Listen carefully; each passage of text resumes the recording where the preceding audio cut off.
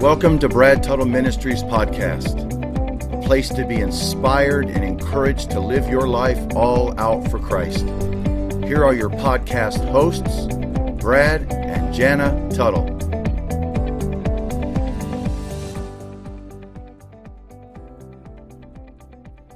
Hey everybody, welcome to the Brad Tuttle Ministries podcast with your hosts. I'm Brad Tuttle. Hi everyone, it's Jana. We're here today to bring you something that is going to be, I think, really encouraging to everyone who's listening. You know, last week we started our podcast and we decided to let everyone get to know us a little bit. And I think a good way to do that is by sharing, each of us sharing our testimony, how we came to know Christ as our Savior and the Lord of our life. And last time, our first podcast that we've ever done, and we put it up together, was a little bit of my testimony. And this week, today, we're going to talk to my wife, my beautiful wife, and get a little bit of her testimony and then discuss that a little bit. So before I have her share something, let me just say this. You're going to hear in a moment a testimony from just a great woman of God, and she just really loves the Lord, and she's a woman of great faith and of great character and integrity. So I just want you to understand God has done a great work in her life, and not that she needed a whole lot of work, but you know, we all need to be saved from our sins because we're sinners when we're born. But she's gonna share testimony with you a little bit, and then if we feel like there's some other things we want to talk about through that, or if I want to interrupt her like I always do, I'll do that too. So anyway, I'm going to turn this over to my wife, and ladies and gentlemen, Jana Tuttle sharing her personal testimony with you. Go ahead, babe. Oh my, it's funny just to hear that intro from my husband. I'm not wearing waterproof mascara, so I'm trying not to cry when he was saying all those sweet things, even though you can't see me, so it wouldn't even matter anyway. But, like Brad said, he shared his testimony last week with you, and my testimony is a lot different than his. He did not grow up in church. He came to Christ at 27 years old.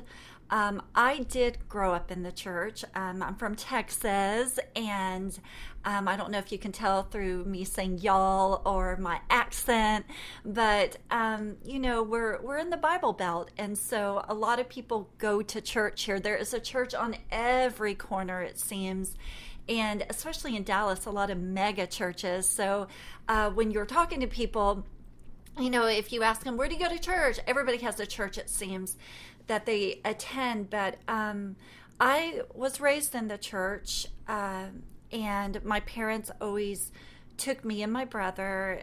We went Sunday morning, Sunday night, Wednesday evenings. Every time the door was open, if there was conferences, whatever there was, we were there.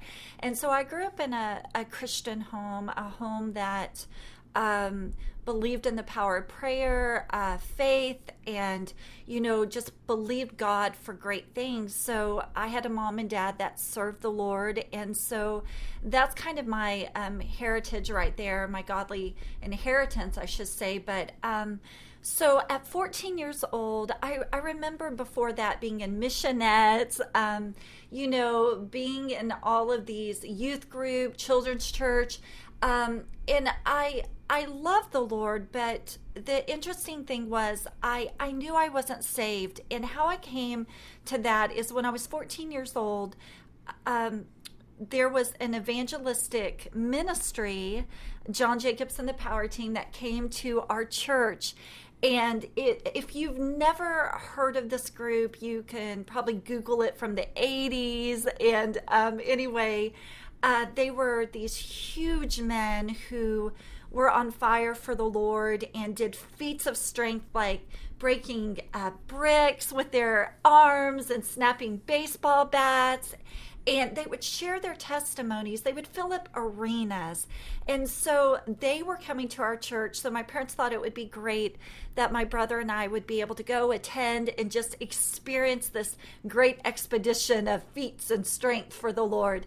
So I remember our church was thousands and thousands of members, and we went, and I remember we sat in the very back, and the leader of the power team was ministering. They had already done feats of strength. A guy had shared his testimony, and I remember the leader started ministering, and I just remember at 14 years old, just when he was ministering, there was something happening on the inside of me.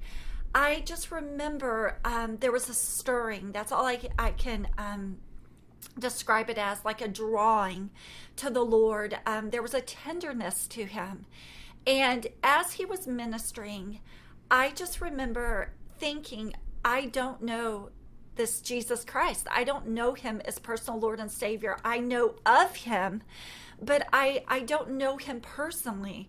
I haven't asked him to be Lord, even though I was raised in the church, memorized scripture, did all of this that a normal churchgoer would do. And so I remember near the end of his message, he was thumping the microphone like a heartbeat. And he said, one day your heart's going to stop. And he goes, you're going to spend an eternity somewhere. It's either going to be with your Heavenly Father in heaven, only through Christ, or it's going to be in hell. And I just remember, like I said earlier, the Holy Spirit started stirring on me. You know, the Spirit of God draws us to him. And I just remember right then that when he was about to give the altar call, I was going to be there, and I was determined. And what's so funny is my temperament, my nature is usually to be more reserved. I don't like any attention drawn to me, you know, and of course we had to sit in the farthest seats up, it seemed, out of this thousands of member church. And so I just thought, okay, here we go. I am going to walk all the way down in front of these people, and I'm going to go to the altar, because they gave an altar call for those who wanted to receive Christ.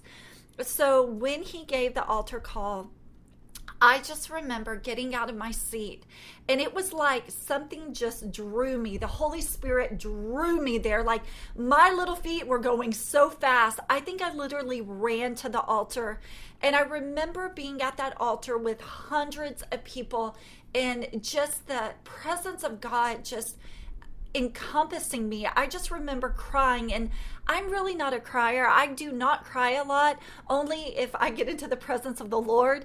And I just remember 14 years old, just being broken before the presence of God, just weeping uncontrollably at that altar, and knowing that God had a destiny. He put that in my heart, a destiny, and I received Christ. I asked him to forgive me for my sins. I received him as my Lord and Savior that night. And I just remember after that, just there was something that changed on the inside of me. There was something that desired him like never before, wanted that relationship with him, and knew that God had something great in store for me. Amen. So the great thing about that is I think one of the a great thing that she said was that she sensed that there was a drawing. You know, the Bible says in the book of John that no one can come to Christ unless the Father first draws him. So I think it's really powerful to hear that here she was amongst all these people. You know, all of us have our moment. There is, for those who have come to know Christ as their Savior, they all had a moment. I had my moment in my bedroom, and that's when my heart was moved on by the Holy Spirit. That's when my heart was moved on, opened up to the understanding of my need for Christ, that drawing of the Father of my heart to the Son, and when I gave my life to Christ. And so that happened to Jana that night when she was in that big auditorium. But in the powerful thing about that is her salvation took place although she had been in a Christian home. So, you know, I feel like just kind of go on that a little bit more. What is that? What do you want to say to somebody? Because I know there's people listening, and they can hear mine, because mine was just raw, not saved. I thought I was going to heaven because I was an American, but she was in church and maybe would have thought, hey, I'm okay, but wasn't. Right. You know, just growing up in church, you know, like I said, there was a tenderness to the things of the Lord. I believe there was there was not a disrespect in me for the house of God or the people of God, but there was a disconnect in the sense there was no personal relationship that I felt that I had with Jesus as my Lord and Savior. And I've experienced that so much, I think, just growing up in the church, but also going to Christian colleges and just experiencing. We did youth for a long time here in our ministry and spoke to youth kids. And so just to talk to them and to see where they're at. And you might be listening today and you're saying, hey, that's me. I have grown up in church. It's my parents' religion. It's their relationship with Christ that I'm just kind of going off, the coattails, hanging on to the coattails of their experience. But I haven't personally asked Jesus Christ to be Lord and Savior. And that might be you out there. And I will tell you this, I'm not one that I remember the exact date. My husband could tell you the date he came to Christ. Whether it's May, June, July. But I knew my age, and I knew that there was a difference. There was a pivotal point in my life before Christ, accepting Christ, and now after Christ. And no one could ever talk me out of that. I've never doubted my salvation since I've come to Christ. It was heartfelt, but there was a change. There was fruit that remains to this day.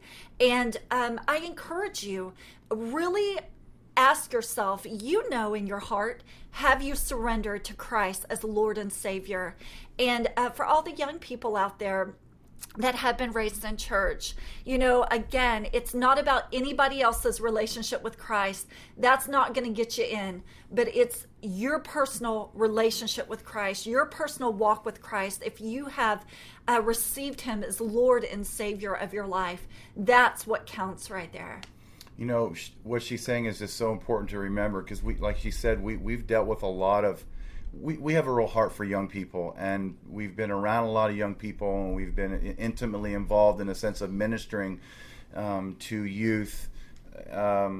And what you see is what she said. You see, this is not to say in a negative way, but you see a lot of young people who have grown up in church. And it seems like if they say they're saved, it's not so much you got to remember the day and the moment and the exact hour, but it just seems like there's just a blending where there's not even, I don't remember if I just knew I grew up in church and now I'm, and we've been around a lot of teenagers that have, once we begin to give them the word and really talk to them about what a life that's been changed should look like and what it should, how it should change or transform from darkness to light, and there should be a change there.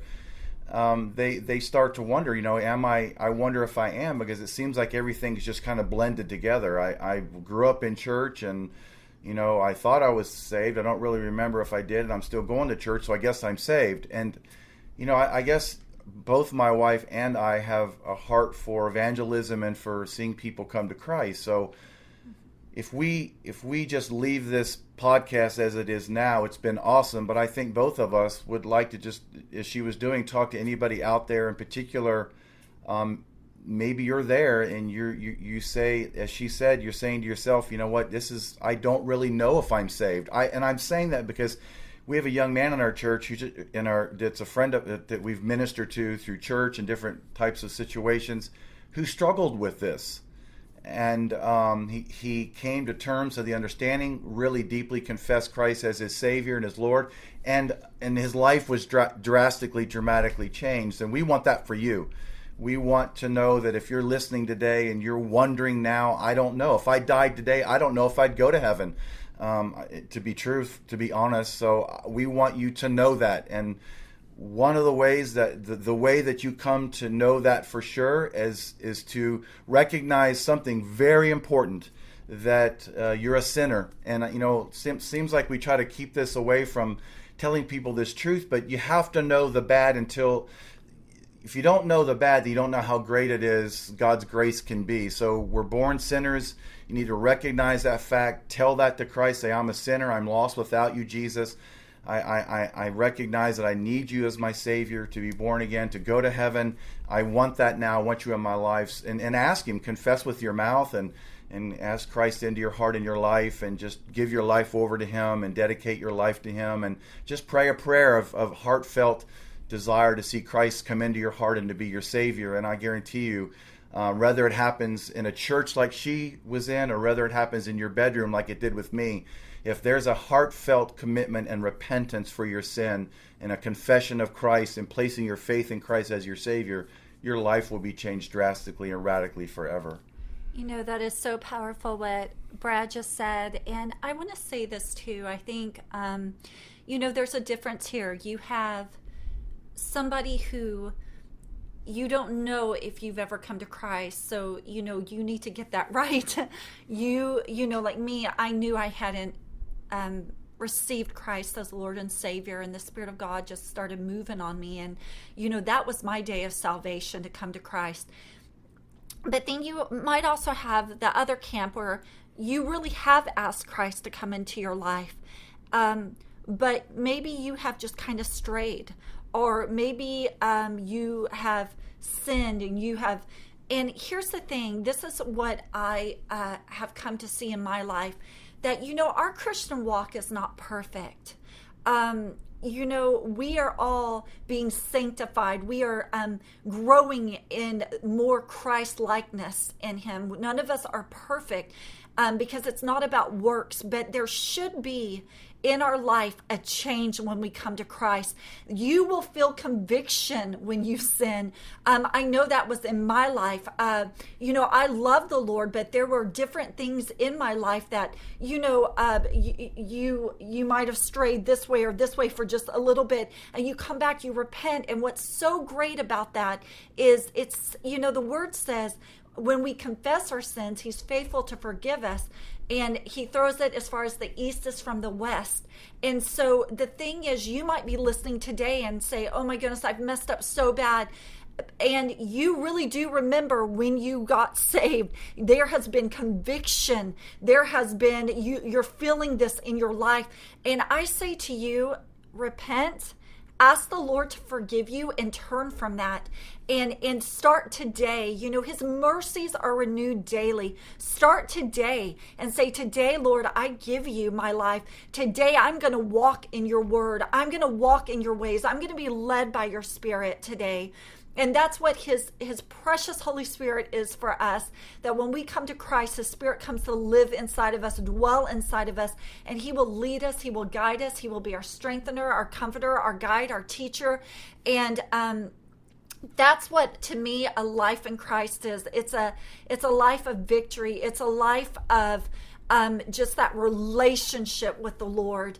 And it's a life like no other. I am so blessed that my parents took me to that evangelistic crusade, and my life has forever been changed. Amen. Before we go, I just felt like this was something that I wanted to share last week. You're saying, hey, man. He's so funny. Here's his personality. But tell us now. I just feel like I got to say, I want to share this quick, short testimony, because she's talking about our life should be changed. And if you want to listen to mine, I got saved. So what happened was I got saved on an early Sunday morning.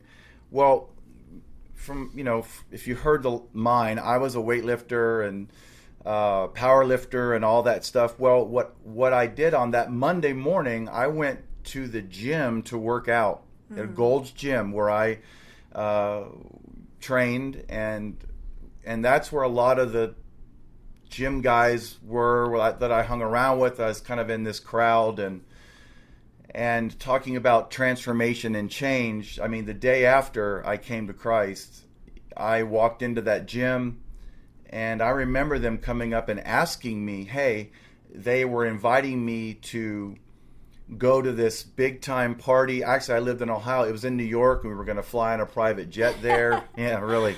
And go to this, big time party. And whether it was in wherever the party was, that doesn't really matter. But the fact that I was being asked to do something that I would have 2 days before been all for, because, hey, let's go party, let's go drink, let's go do this. But when they asked me, man, it just rose up in me real quick. And I looked at them, and without even thinking about not wanting to offend anybody or being scared, I just said, hey, you know what?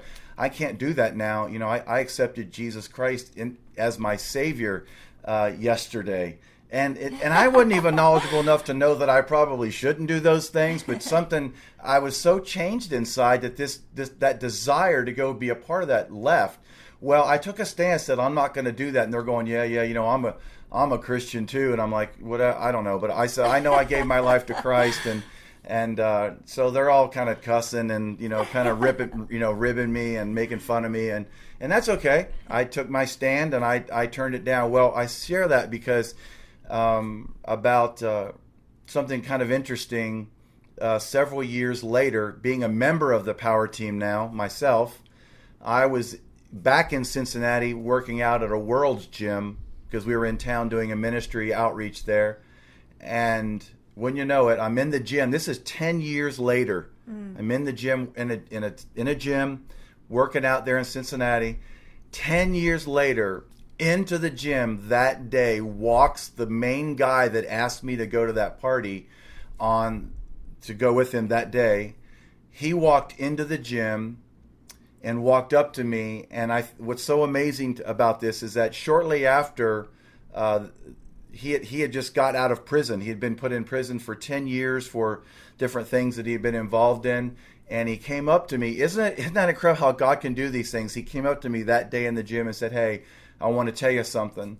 I just got out of jail. I've been in prison for 10 years. Because of that stand you took that day 10 years ago, I never forgot that. And in prison, I remembered that you took that stand, and it made a big difference in my life in coming to Christ as my Lord and my Savior. So he said, I want to thank you that you took a stand. I believe that played a great role in my starting to, you know, my eyes being open to who Jesus is and what Jesus can really do. So I think that's an amazing thing. It's just, you know, we come to Christ, and like my wife, and I can testify, she's a woman of God, she's a woman of prayer, and as I said earlier, a woman of great integrity and character, and I see the work that God has done in her, and I'm grateful that he did that, because I'm the one that got to marry her, and now I get to live with a woman of God who is like she is. So it's such a blessing. So I'm, you know, did you want to say anything else or add anything on, babe? No, that's it.